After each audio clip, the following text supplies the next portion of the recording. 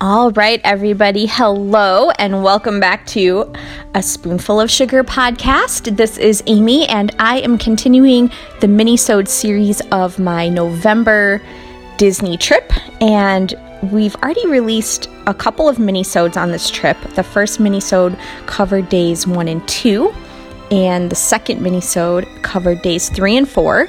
And this is the third minisode, which will cover days 5, 6, and 7 of my trip. So for day 5, we had been doing very long park days, and we kind of needed to just refresh ourselves and sleep in a little bit. So for day 5, we did not set an alarm clock. We slept in late. We did some laundry, and then after lunch, we left to go to the parks. So for this day, we were at Hollywood Studios for the afternoon and the evening, and we had 3 fast passes this day. We did Star Tours, which is so great, and this one I know I talked about briefly on another minisode, but they always change the video that you see while you're in Star Tour. So they piece together different storylines. So every time you ride this ride, it's usually a little bit different because you're going to have new footage that you're seeing on the ride. So, which makes it really fun, and you can do it multiple times and have different experiences. So that is exactly what we did for Star Tours. In fact, we saw it twice this day. We had the 1 fast pass, and we also did a standby because the wait time, I believe, was only 25 minutes at that point in time. So we went ahead and did standby as well. And then we had a fast pass for Slinky Dog Dash, which is over in the new Toy Story Land. And we had been to Toy Story Land a few days before this with a fast pass for Toy Story Midway Mania. But this was our first time ever doing Slinky Dog Dash. So as I mentioned, we had the fast pass. The queue we went through the fast pass line, but the queue for the standby looks really fun. The whole theming is just really great. You're shrunk down to the size of a toy, and there are these giant games and coloring pages and toys and everything all around you. So it's really fun and colorful and just a great atmosphere to be in while you're even just waiting for the ride. And then Slinky Dog itself, I love the look of the roller coaster. It's just giant Slinky. He looks so happy, and it's a pretty tame roller coaster. So I think my boys were a little disappointed that there weren't more not even just loops, but big drops or anything like that, because they're just basically rolling hills, and it's a pretty comfortable ride. And at the end it says grand finale, but it's nothing out of this world, so it won't scare any little kids if you have little ones that are maybe in that in-between phase that are too scared for the big roller coasters, but they want to try and be adventurous and go on something a little bit more brave.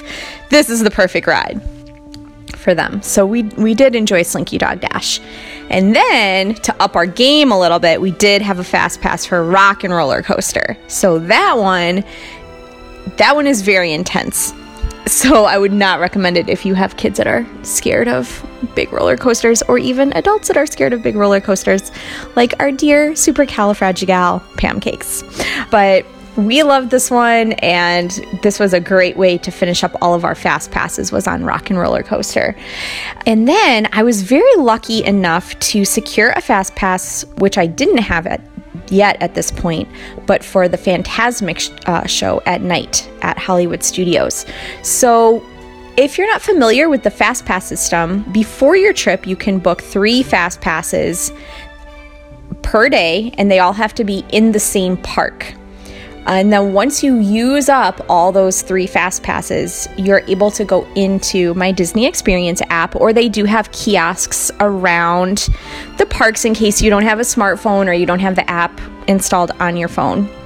And you can see what is available still for a fast pass. And so I saw Fantasmic was on there, and I snatched that up right away because I love Fantasmic. It is such a fabulous nighttime show, and it's one of my favorites. I think it's probably right after Happily Ever After, I would say. Then my second favorite is Fantasmic. So we were able to get a fast pass for that, which I don't think we would have even been able to get into the show if we did not have a fast pass, because the last time we were there, we were waiting in the standby line, and at first they were saying standing room only. They're standing room only for the show, and then I don't know, maybe half an hour later, they're like, okay, there's no more room. We've hit capacity. So everyone else was just turned away. So we didn't even get to see it. So anyways, I was very excited, to say the least, to get a fast pass for Fantasmic. So for this show, you're sitting on bleachers, and it's kind of a big stadium, and the show in front of you is kind of a land and water show. So there's land that Mickey's on, and the premise of the show is he's fighting all of the villains that pop up in his imagination, and basically good wins over evil. So it's really cool. They do sprays of water, and they project footage from different Disney films up on the water, and there's fireworks in it, and there's water floats going by in the show. It's everything, which is why I love it so much. One thing I will say is, if you don't want to get wet, do not sit in the front, like 1 or 2 rows of bleachers, because there are times where the water splashes out and you will get wet. These 2 poor little girls that were sitting a few seats down from us, they got pretty wet. They were on the first row of seats. It was funny to watch, but I'm glad it wasn't me. But anyways, that was a great show, and we were so glad to see that. Oh, and one more thing I did want to mention for day 5, which happened that was pretty cool for us, was we were having a late dinner before we went to go see Fantasmic at the Backlot Express. And we had already ordered our dinner, and we were just waiting for the tray to be delivered. And when they called our name, our number, our order, what have you, they were like, okay, clap with me. And then we're like, what's happening? So they start clapping, and then everybody at that restaurant, all the cast members that worked there, started clapping, and then they did the song chant thing about, oh, you got a magic tray. And so what that meant was we were able to pick out a free dessert, which was really cool. So my son picked out a really cute Olaf cupcake. But I just love those little perks at Disney that they do that are just, you never know when the magic can hit or when it can happen. But here we were having a late dinner, and we had a magic tray and a free dessert. So that was really fun, and that really made our night. So all in all, day 5 was pretty great. Hollywood Studios the whole time, with fast passes to all the rides, Fantasmic, and a magic tray. There you have it. Okay, so now we are at day 6 of our 7-day Disney vacation, and for day 6 we did some park hopping. We split the day between Magic Kingdom during the afternoon and then Epcot during the evening. So for this day, we started, as I mentioned, at Magic Kingdom, and that's where I booked all 3 of our fast passes. We had our first time, well, not ever, but just for this trip, riding the Seven Dwarfs Mine Train, which is a family favorite. We really love that one. And Peter Pan and Space Mountain. So we did all 3 of those fast passes. I don't know if there's really much to report about what was going on at Magic Kingdom, except for that since this was the Sunday after Thanksgiving, it was nice because the numbers, it seemed, the crowd levels, that is, seemed to be winding down a little bit. So for the rest of our trip up until this point, the crowd levels for all the parks pretty much have been 9 and 10s. And by day 6, by Sunday, and certainly day Monday, the following day, they're down to about like 4s or 5s, it said.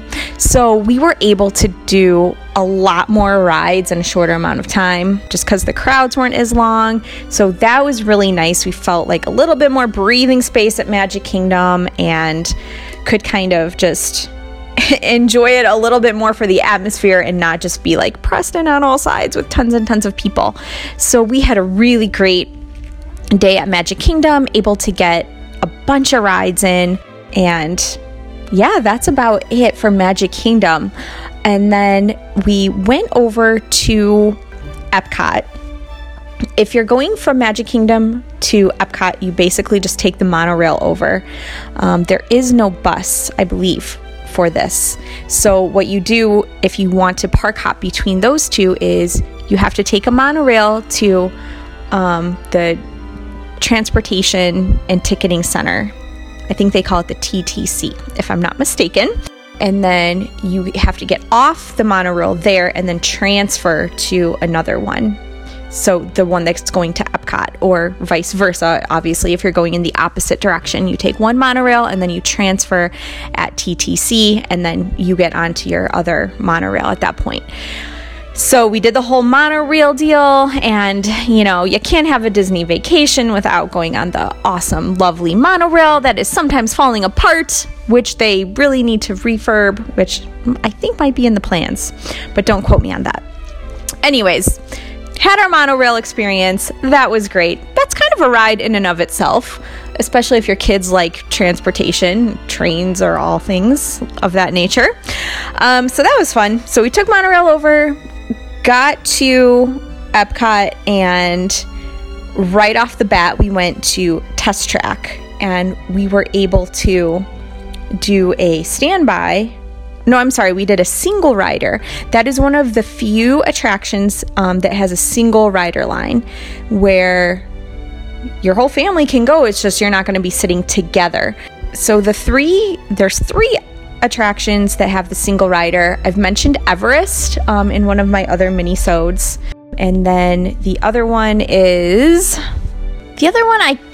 I don't know why. I'm sorry, I'm drawing a blank what the second one is, but the third one is Test Track. So if you want to do Test Track and you do the single rider line, you basically have the same ride experience. The only thing that's different is that you don't get to make a car. So for Test Track, if you haven't done this before, I'll just describe it pretty briefly. The premise of Test Track is you go in and you design your own vehicle. You basically have these touch screens where you scan your Magic Band and it'll load for you onto your Magic Band the car that you design. You get to pick out like the body shape of it, what engine you want to put in, what wheels you want to do, any kind of like side panels or like tail fin. I don't even know all these technical terms of these cars, but all these like different things that you could add to it. Headlights, if you want anything up on the roof, you get to pick your color.